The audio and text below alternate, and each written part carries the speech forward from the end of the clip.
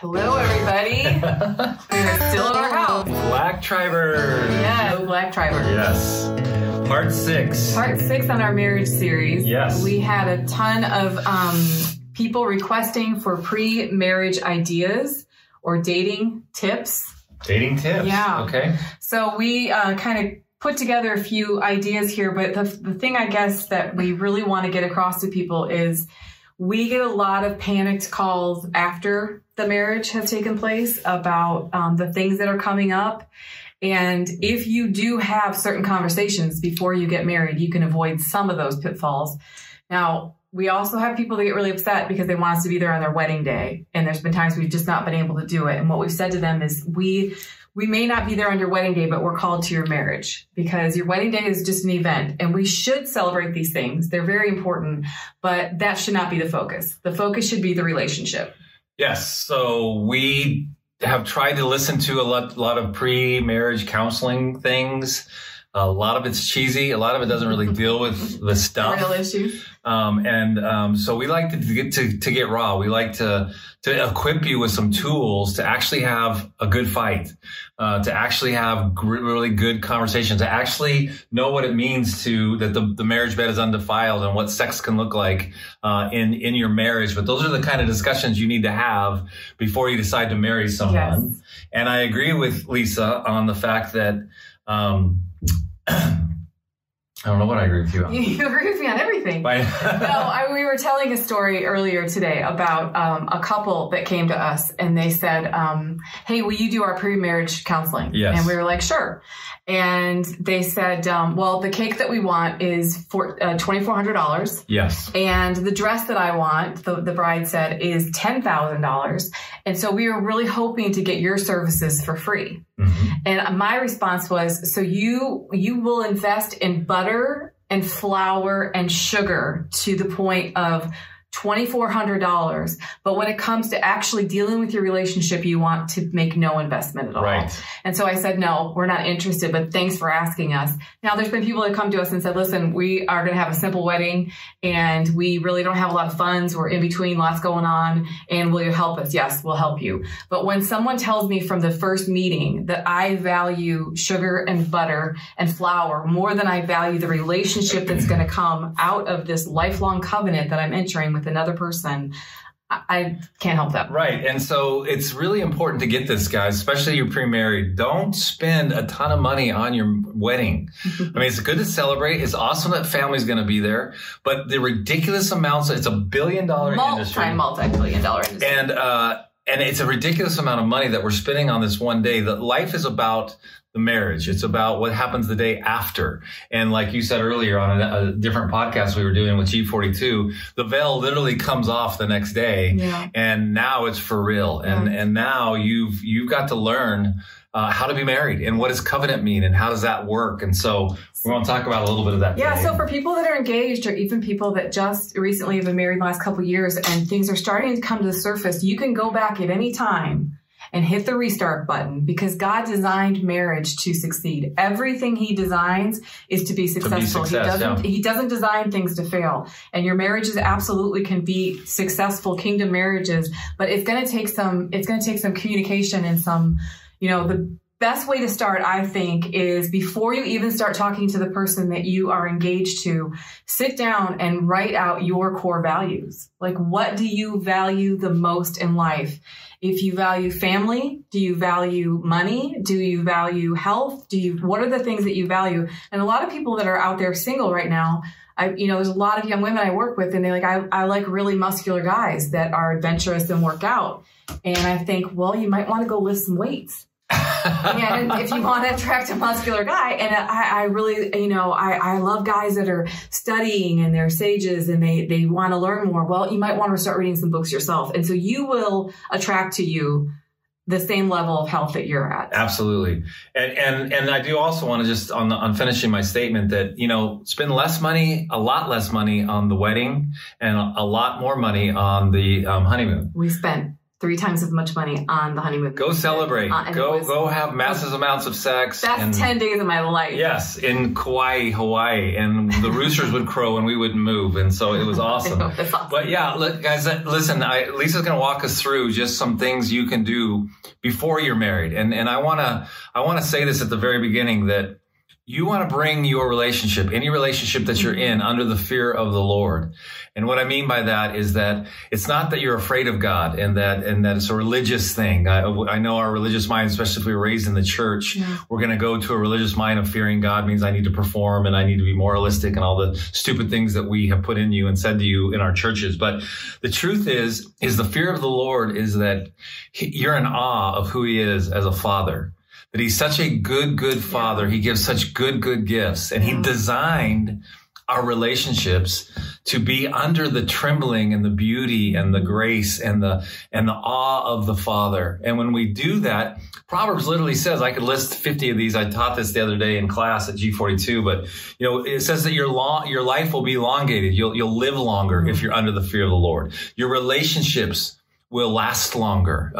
This is true for friendship. This is true for any kind of relationship. It says that wealth follows the fear of the Lord. It says that wisdom and understanding follow that. In Isaiah 11, it gives us 7 markers of Isaiah prophesying about Jesus. And the last one, it gives you, fear of the Lord gives you counsel. It gives you wisdom. But the last one, it says that Jesus delighted in the fear of the Lord. Yes. And we want you to delight in your pre-marriage. We want you to delight in your marriage. And again, it's not easy. There's going to be fights and it's okay to do that. But what Lisa wants to give you is just some tools of some questions that you can ask one another. And I love that you started there, babe. I mean, when we started in our marriage, if we would have known some of this, I think it would have saved us a little pain. The hilarious thing that we never talked about but was assumed is you assumed, like I think most American men do, that I wanted a large house and a large plot of land. Yes. And so you were always finding these huge houses with huge, 5 acres or whatever. That was your dream. But we never talked about it. Right. And those were the most miserable days of my life. Yes. I hated the huge houses because I spent my whole life maintaining it. I just basically cleaned and did yard work all the time. And you guys enjoyed it, but I never got to enjoy it. And now in the season we're in now, I love our little apartment. Yeah, our little casa here. It's really simple. This is our whole living room that you're with us in here on, if you're watching us on video. Yes. And I love it. I can clean it in 2 hours and we can travel, we can do what we want. And it's just simple living. And I really love simple living, but we never really had a conversation about that. I assumed because when we were dating, I was living in a kind of a small cottage house that you knew that was something that I valued. We never talked about it. And it caused a lot of frustration. Yeah, so it did. You have to talk about everything. And I think that people are so wrapped up when they're in their pre-married of the wedding or the romance, which is awesome. Like, enjoy it. Like, that's the sexual tension and all the beautiful things that happen at that point of your life. Hope that's not COVID. Anyway, keep going. It's not. Okay. But you did have a corona, so that could be it. Did you like it when I got you? Yes. Okay. Yes, thank you. What was I saying? Sorry, I threw you off with my COVID cough. Yeah, you did. Anyway, I think that we just have to go back to the very basics of having conversations that is going to affect the rest of your life. Yes. Because we're talking to kingdom people that are looking at a covenant relationship, which is very, very different than a contract. Okay, so let's talk about that a minute. Most of what we've seen and witnessed in the church and outside the church, and we deal with this all the time. This is how we know this. We're actually experts at this because we deal with it all the time in young people, is that they watched their parents be transactional their whole life. So their marriage wasn't covenantal. It was transactional. It didn't work. And their work was transactional and their friendships were transactional. And they would be with people and be having fun and then come home and talk about those people in a negative way. And so these kids grow up and they say, I don't want to get married. Right. I don't want to go to the church. It's all a big scam and a big lie. And so because we've made life about being transactions, that's it. And that's why, again, I've said this a lot and I'll keep saying it. It's why one of the number one suicide rates in America now is 50-year-old men. because their whole life was based on transactions.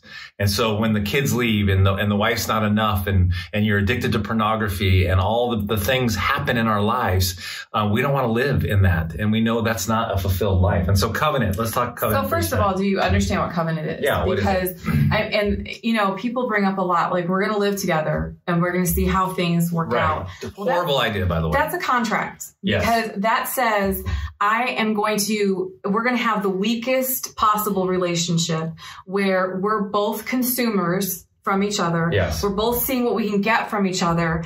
And we're going to take as much as we can from each other. But if any point I'm no longer happy, I'm out the door and it costs me nothing. And that we've seen so many relationships that they live together for however many years, months, and then they get married and they're divorced within a year because it was all based on the contract. And what can you do for me instead of what covenant is how do I serve you the best? Covenant says I am coming to assume responsibility and lay my life down. Yes. Completely different than every movie we've ever seen, everything that Hollywood shows us and everything that we're taught. We're taught you find your soulmate and then your soulmate meets all of your needs and makes you happy. Yes. That's what culture tells us. And we're wondering why people are disillusioned. We're wondering why people are walking away from marriages, even with their little kids that are going to suffer for the rest of their lives from the trauma and all the things that come with divorce. It is a ripping and a tearing. And it's why God says he hates divorce. He doesn't hate it because he doesn't hate the people. He hates it because he knows what it does to his sons and daughters, and not just to them, but the ripple effect of hundreds of others that have to deal with that for the rest of their lives. And most of divorce comes from generations. It's a generational curse that you can break. Galatians 3 said Jesus broke all the curses when he died on the cross for us.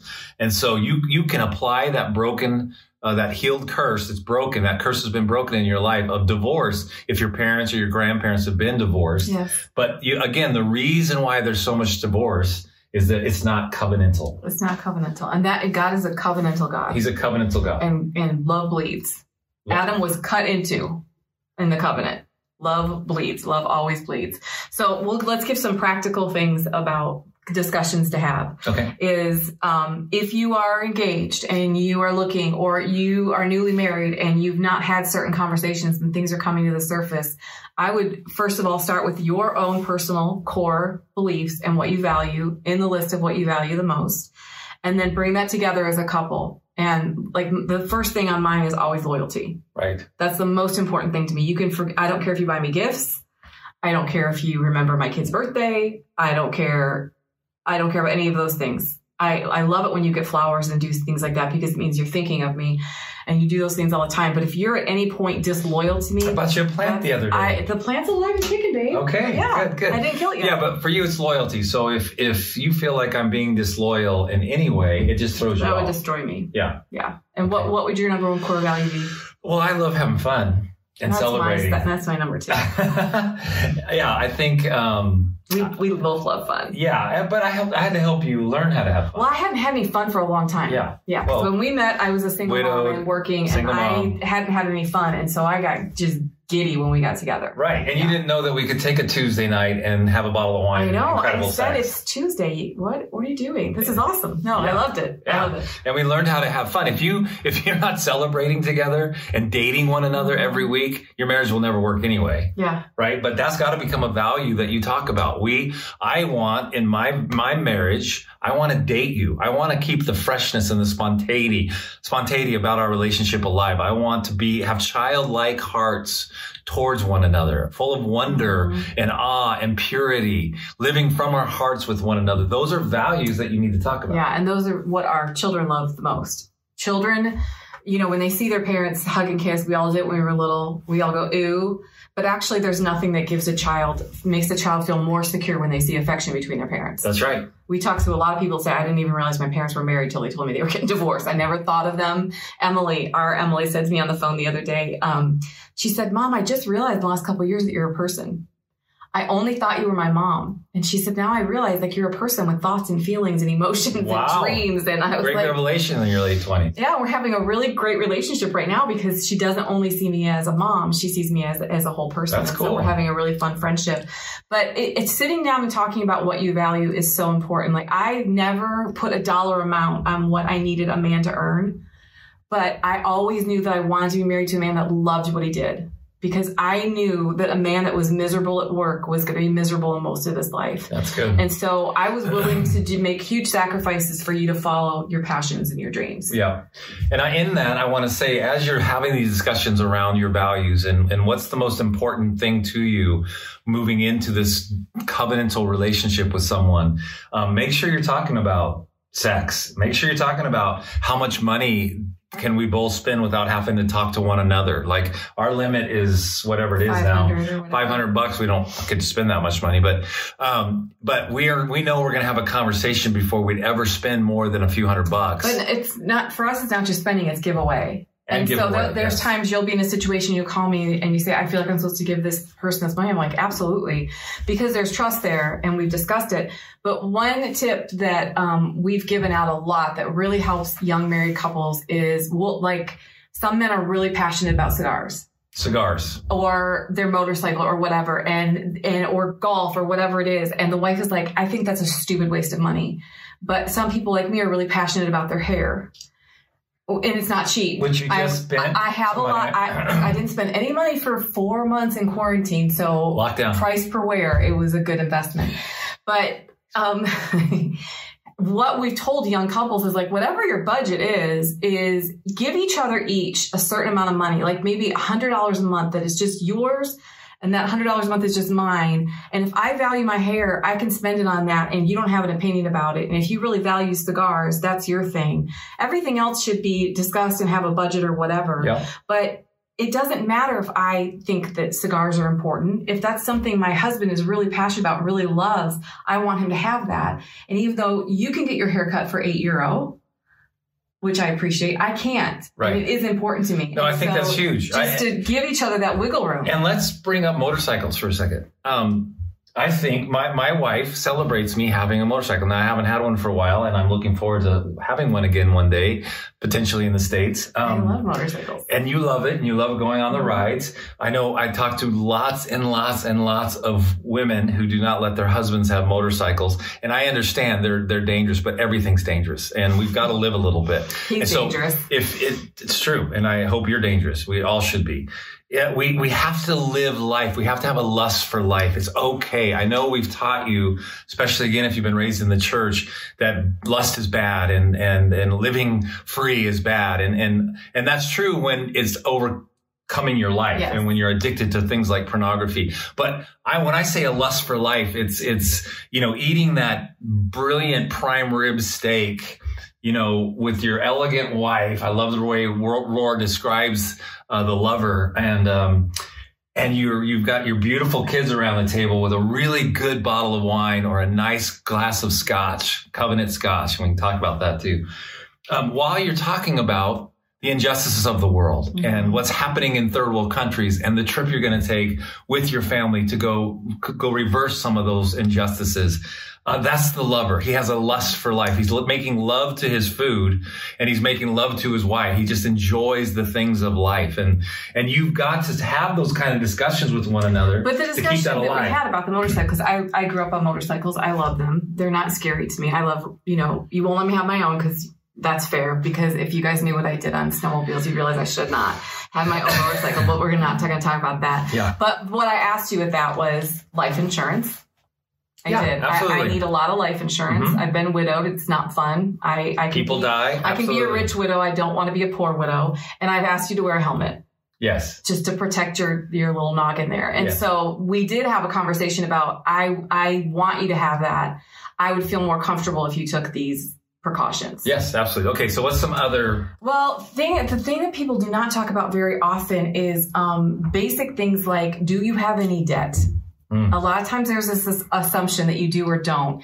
And that needs to really be talked about before marriage, because that's going to directly affect both of you. Okay. And so if you have student loans, you need to sit down and say, this is my debt, this is your debt, and then come up with a plan on how you're paying those off. And have a conversation about finances, which is going to line right in along with your values.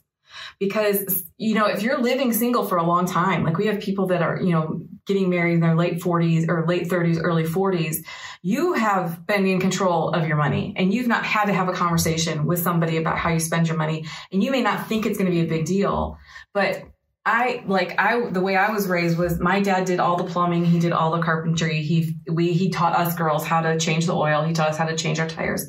My dad never paid anyone to do a service. And so when I was first married to my first husband and he wanted to go pay to get the oil changed, I was like, why would you do that? Why would you do that? Yeah. We can just go out in the driveway and do it right now for $5. And we never talked about anything like that. It's just like, what do you value? Now, of course, I think your time and being greasy is worth $20 to pay someone else to do it. But those are conversations you have to have, because he wanted to pay to get our car washed. And I was like, why would you pay to get your car washed when you can do it in the driveway? Because of the way I was raised. You do whatever my dad always said, you don't pay anyone to do something you can do yourself. My attitude of that has changed considerably as I've gotten older, where how I value my time, I'd much rather pay someone often to do something that takes a lot of time when I could be writing or doing something else. It's that, and just because I suck at being mechanical. Yeah, well, I'm not good at it. No. My dad did change his own oil, and he would invite me to do it, but when the first time I'd screw up, he just pulled a wrench from me and do it himself. Everybody your generation had that story. Well, it's true. And I never did learn how to really do. I know how to do it, but I'd rather pay somebody because my time is valuable. We have many teachers. But we have to have those discussions. We have many teachers. We have not many fathers. Yes. And the other thing you have to talk about is children. Not just do we want to have children, but how many children do we want to have? And who's going to take care of them? Yes. Because I like to take care of my own children. I also love to work outside the home, but when they are small and they are dependent on me, I want that to be my priority, and I want to create a nurturing home, and it's very important to me. And so that goes along with finances, that goes along with priorities, that goes along with your values. Yeah. You also valued me keeping, the home running so you could go do what you wanted to do. But that was a conversation we had to have. Wanted, but had to go do. Yeah, I'm sorry. You had some crappy jobs, but you had to provide for your family. And so you were doing your part and I was doing my part. I kept the house running and we didn't have any conflicts we both valued that. Well, and I think it's who does it better. I mean, you're a much better parent than I am. True. And so if there's men listening, you can make a lot more money than I can. Well, yeah, but if there's men listening and you as a lady have an incredible career, man, stay home and raise the kids if you're really good at it. Absolutely. That's good. That's a brilliant thing. We know a lot of couples that do that. All the old stuff you've been told about that is stupid. It's out the window. Roles don't matter. All that matters it's kind of like when you're discussing your finances. Who's really good with finances? That's the person that needs to do the finances. The man doesn't need to do the finances every time. In my home growing up, man, we all tried to leave every time my dad was going to reconcile the checkbook, because in those days there was these things for our young people called checkbooks, and you had to write ledger and write a thing. Because he'd get so angry, he just wasn't good at it. He just hated it, and so he got mad at everybody for spending money. And we were wealthy in some of that time. So you've got to discuss, how do the finances work? How are we going to do this? And whoever is better at it, and I think it's great to do them together, but who's ever better at it, that's who should be doing it. Well, we've learned what I'm good at and what you're good at, and we've had those conversations, but then we always bring each other in. So you're doing some investing now, and I can look at it at any time. Right. And I love that you carry the weight of that, because I don't like carrying the weight of that. But we do have to talk about what was that, how much do we want to invest? What do we want to invest in? And I think that's something that you can both pray into and both be a part of, even if one is kind of carrying that. But you got to have all those conversations. And then the thing that people don't talk about a lot, and they don't think it's going to be a big deal, is the in-laws. Oof. Dun, dun, dun. There are some people that their family of origin is everything to them. Yeah. And they are incredibly close to their siblings. They're incredibly close to their parents. Beautiful, beautiful thing. But if you're marrying someone that has not had that kind of experience, nor maybe wants that experience, maybe doesn't want the in-laws to be that involved, those are really important conversations to have. Scripture's pretty clear about leaving and cleaving, which I've said many times. I do think we need more mothers walking their sons down the aisle, because mothers have a hard time letting go of their sons. My rule as a mother of adult children is, my sons, that's your queen. I am not your queen. That is the most important woman in your life. It is not me anymore. That's the person that you make decisions with. I'm just here to support and love you guys. And mothers need to do that. They Yes. need to release their children. Release and control. fathers need to release their children. Yes. And the way that the engaged couple or married couple needs to honor that is you do not bring your parents into your personal issues. And listen, again, we're experts at this because we deal with this all the time with young couples and young people, where we find, there's soul ties that you have with your parents. And, if it's the woman and she's got a soul tie with her mom, that's going to get in the way of her husband all the time. And so you've got to get real about breaking those soul ties. And it makes your relationship with your parents better when you do break that. Yeah. And what I mean by soul tie is simply, if you think of your mom or your dad when you're making a decision before you do God or your spouse, you have a soul tie with your parents. And Jesus made it very clear. You leave and cleave. Mm-hmm. You leave your family of origin and you cleave to your spouse and your new family of origin that you're creating. That doesn't mean you're cutting your family out. No, that doesn't mean you're not going to Christmas and doing the things. But here's another really good piece of advice. I'm going to give this for free. Is don't spend more than 3 days with your extended family. So if you're newly married and you're going home for Christmas or your whatever the occasion is, make it about 3 days and then leave. After 3 days, things start going downhill pretty quickly. And we always get those phone. I've got 3 messages I have to return right now from young brides, and they're living with their in-laws because they need, save money or whatever. And they got this big basement. It's going to be great. And we get along great. And then after, they live together, they're like, why is this not working? Well, there's only room for 1 king in a household, and there's only room for 1 queen in a household. Yes. And whoever's paying the mortgage and has the master bedroom is the king or queen. And it's very difficult to be a grown adult and living in your parents' house. How do the Mormons do it? I would rather live in a studio apartment with just you and 1 couch and 1 chair than live with anybody else. I kind of do. Yeah. That's what we're doing. That I would value that way more than having more room or saving money on something like that. Yeah, that's good. It's really good. It's more important. What else? Holidays. Oof. And traditions. Okay.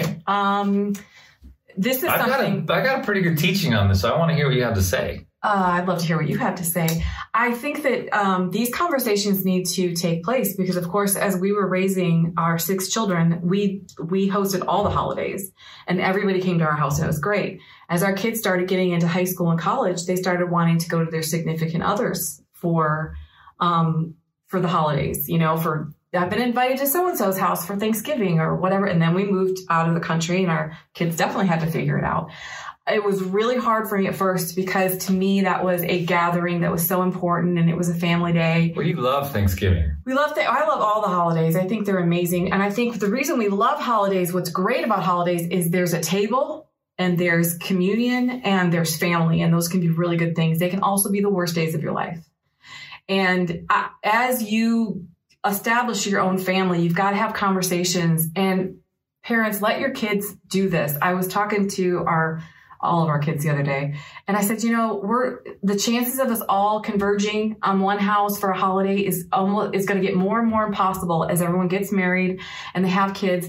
Now I don't care. I don't care if I spend Christmas Day with my granddaughters and it's actually, December 23rd. I just want to be with them. Yes. And they need to go to their other grandparents. That's true. I want to honor holidays that. Gods. You can't, It's not the day, it's the event. And we've had to, with living internationally and stuff, really learn how to be flexible with that.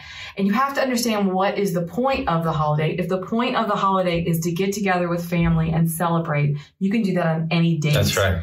And to put pressure on young married couples that you have to be at your mom's house Christmas Day because we've always done that. Well, what about the young man's mother who also feels that way? Now our adult children in their marriage are in a position where they're trying to please both sides of the family. Yeah, and you can't. And you got to determine what this actually looks like. And then holidays and traditions. I think a really good rule to follow around traditions is start, stop, and continue. Okay. And so when you're cultivating leaving and cleaving and you're just establishing a new marriage. So if you're pre-married right now, if you've been married a year or 2, 5 years, if you've been married a long time and have kids, you're going to want to know these kind of things. So start really cool new traditions in your new family, your new little origin of family. As a young married couple, start traditions. One of ours is really simple things. We got stuck in Arizona on a family vacation one time on Christmas Eve, and nothing was open except for a Japanese restaurant. Asian, yeah. I think it was an Asian buffet that wasn't good the first time. I think we all got sick. It was Asian buffet with Japanese, and so it was a combination. And so we all probably got sick, but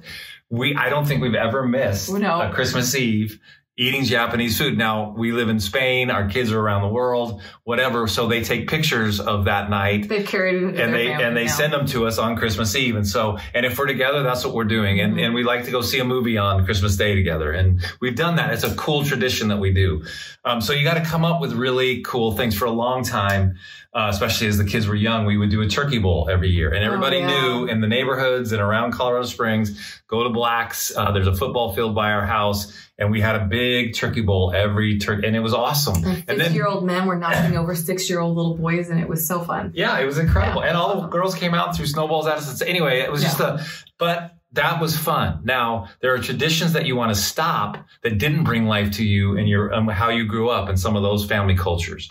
And so stop those. If you didn't find life in those and it's just become kind of a religious... Something we just do. Stop them. And then continue the ones that did bring you life. You know, what were some of those traditions growing up that you just loved that happened every year with your family? Yeah. Bring those into your new family and continue those and let that continue to bring life through the generations. It helps with conversations with grandparents and grandchildren, and it just keeps the family flowing. And so it's important about traditions, and it's important to make them. And I just want to encourage you to do that. It's funny that our kids, that's so important to them. Of everything we did as a family, our traditions are like, they will not let those go. They do not let them go. I mean, that Japanese on Christmas Eve, they will not let it go. And I love that. It's Christmas Day. Christmas Eve is when we open the house. So here we go. We always had to save like $1,000 just for Christmas Eve and Christmas Day. It was so expensive to do. That's right. You're right. Yeah, Christmas it was big. Yeah. Okay. And then if you are currently engaged, or you're going to get married, or you're starting to date seriously, you need to start having some conversations about what we want this to look like. Is this a non-sexual relationship until we get married? Do you value that? Some people value it more than others. And so if you don't have that conversation, and maybe one is like, I definitely do not want to have sex until we're married, and one's like, I don't think it's that big of a deal, that's going to be a point of contention constantly. And you've got to have a conversation about what our boundaries are and what we want that to look like. And can I encourage you? It is stupid to have sex before you get married. I did it when I married my first wife. It was terrible. She was pregnant out of wedlock, and it destroyed many, many years. I lost many years of my life because of that one stupid decision. And the covenant isn't casual sex. Mm-mm. And covenant sex isn't casual sex. Covenant sex is incredible. Awesome. And completely new levels at different things that happen. And in casual sex, it's like you can do that with anybody. And so what makes it special about your marriage? And so, man, I highly, strongly encourage you to, especially if one of you says, look, I value this and I don't want to have sex, man, honor that. Yeah. And in fact, one young guy here that kind of broke out yesterday in class, and he's not even let his lips touch anyone except for the woman that he's going to marry, because he just values that kind of purity and grace, and he wants to save every good thing for her. And man, I honor that. And I wish you feel so loved as a woman. Yes, exactly. If a man loved that way, that would make me feel really cherished and loved. And again, a lot of you listening have had premarital sex, and there's no condemnation. It's like God can wash that, and you're fine, and break the shame of that. We have to work with young people all the time that have had sex before marriage to break soul ties with those people, to get rid of the shame of that, to walk them through forgiveness of themselves. It doesn't cause anything good except for that one moment of pleasure, which again, if it's in covenant, it's a whole different level. So can I even share a statistic about that? Please. I found one of my favorite, if you're looking for some books to read, just because if you're a woman and you want to understand men, which I highly suggest you do. And if you're a man, you want to understand women, there's a woman named Shaunti Feldhahn, and she does all these studies, like thousands and thousands of people. And it's not just Christians, it's across the board, business people, older people, single people. And she asks questions and does surveys. And the survey she did on premarital sex said, 82% of women that had sex before they married, even if their future spouse, became more clingy and insecure in the relationship after the first time they had sex. So they have sex before marriage, and 82% women become clingy, more needy. Yes, and they felt insecure. And that was one of my values is I wasn't ever willing to give something to a man that wasn't willing to give me everything. Because when a woman gives her body to a man, she's saying, I'm giving you my most cherished, sacred gift. And we expect undying love, you to slay dragons, you to fight for us, you to cover us, protect us, all these different things. And when that doesn't happen, it is devastating to most women.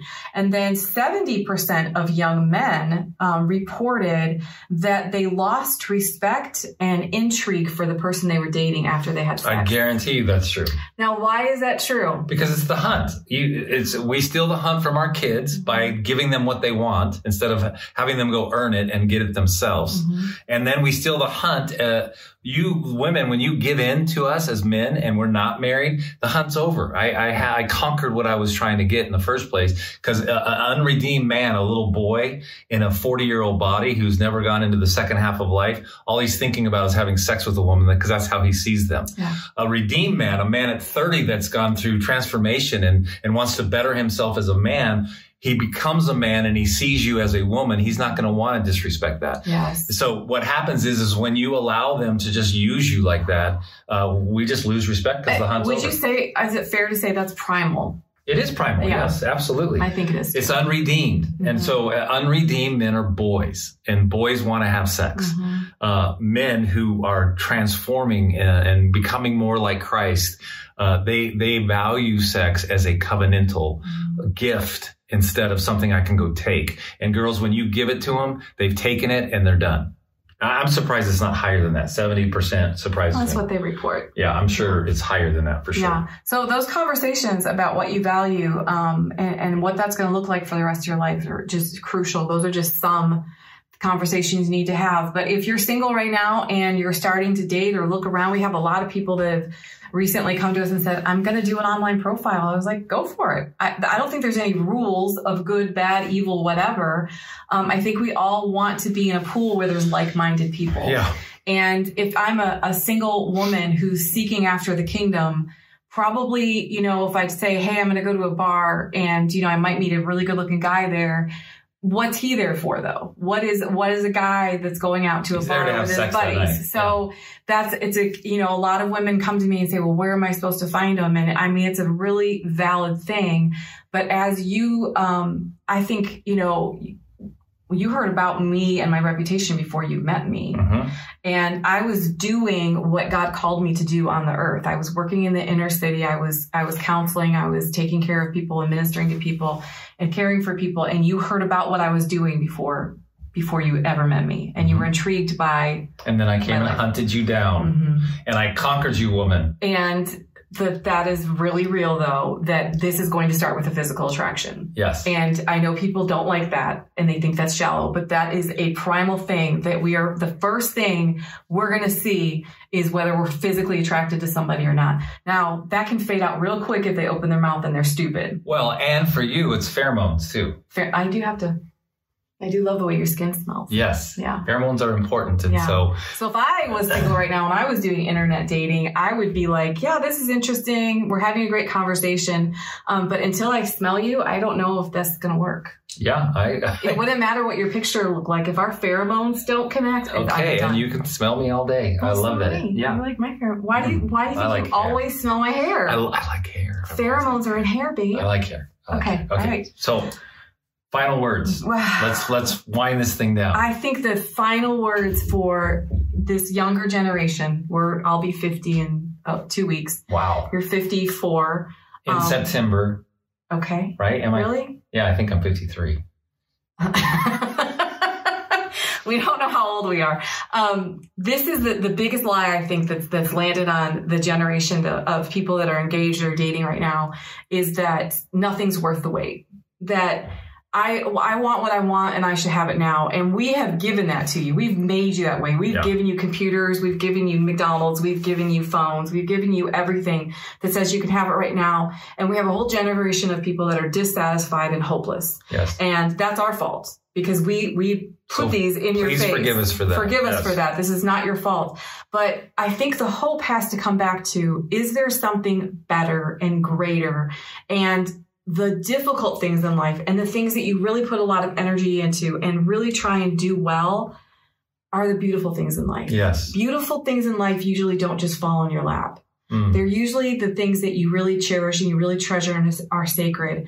And so to invest ahead of time and really make this your job. Yeah. If this is really, if you want a successful marriage, God has set it up and given you everything you need. And he's given you all the ways that this can be a safe, healthy covenant for you. If you follow his laws that he put the parameters around us to protect us, not to hurt us. Right. If you do that, you can have that. So why would you not invest? And why would you not take the time and get the payoff though? However, that's the thing I think people forget when they're waiting or they're frustrated or whatever. There is a huge payoff. There is a huge payoff for a healthy covenant relationship that will go on for generations. Those that wait upon the Lord do what? Renew their strength. They mount up as wings as eagles, right? They run and they're not weary. That's your marriage. If you can wait in your heart and be patient and ask for purity, say, God, I need a pure heart in your heart of purity in my heart, because my heart wants to run. It wants to conquer. It wants to have sex. Say, Father, give me your heart of purity. And you wait, and I'm telling you the strength and the beauty that comes from that. And guys, you blink and 6 months is gone. You blink and 2 years is gone. Think about 2 years ago and what you were doing. And so wait for that person. And I promise you, God has a person for you. You're going to intersect and meet them if you're waiting on them.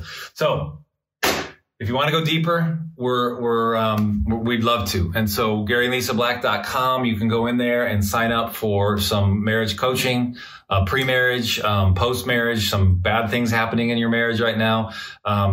Just go in there and click on, and we can set something up. It's all automated. It's very simple. Join our Facebook group, All Things Marriage Relationships on Facebook. We have to allow you to come in, but just send an invite in there. And then our Patreon. We have a $10 level Patreon now, patreon.com/GaryandLisaBlack, where we're going to send some of these notes and we're going to send these videos that we're videoing our podcast now to that on every Wednesday. And so, guys, we love you. We're proud of you, man. We want you to thrive, and your marriage was created to be successful. And we need each other for that to happen. We need community and tribe and life for that to happen. And so we're all for you. In Jesus' name, we bless every pre-marriage. We bless every marriage. We bless everybody that wants to be married. Father, we ask those that maybe are called to celibacy that they would settle with that and be okay, because that's a really good thing too, you say in the word. And so, Father, we just say we bless all relationships in Jesus' name. Amen. Thanks, guys. We will talk to you next week.